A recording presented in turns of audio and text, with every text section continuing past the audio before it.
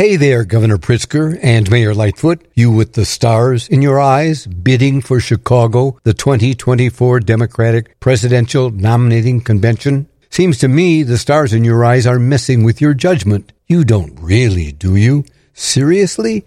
Want the convention in Chicago? Causing you to spend thousands of taxpayer dollars preparing for it? Getting Chicago ready for 5,000 disorderly delegates and their friends and staffs?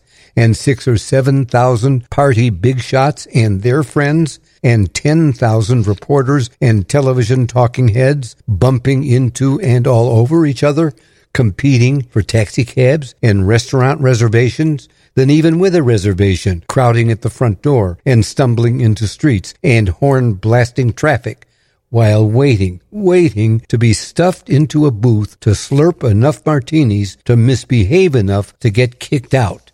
All that plus memories of the 1968 Democratic Convention in Chicago, the protesters and the law enforcers cracking heads with nightsticks, and the smell and sting of tear gas inside the Hilton Hotel, and hundreds of arrests and charges and convictions, and Mayor Daley inside the amphitheater dropping an F-bomb on live TV.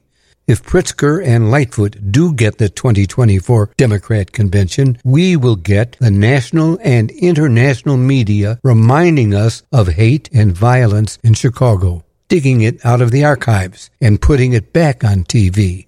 Ugh.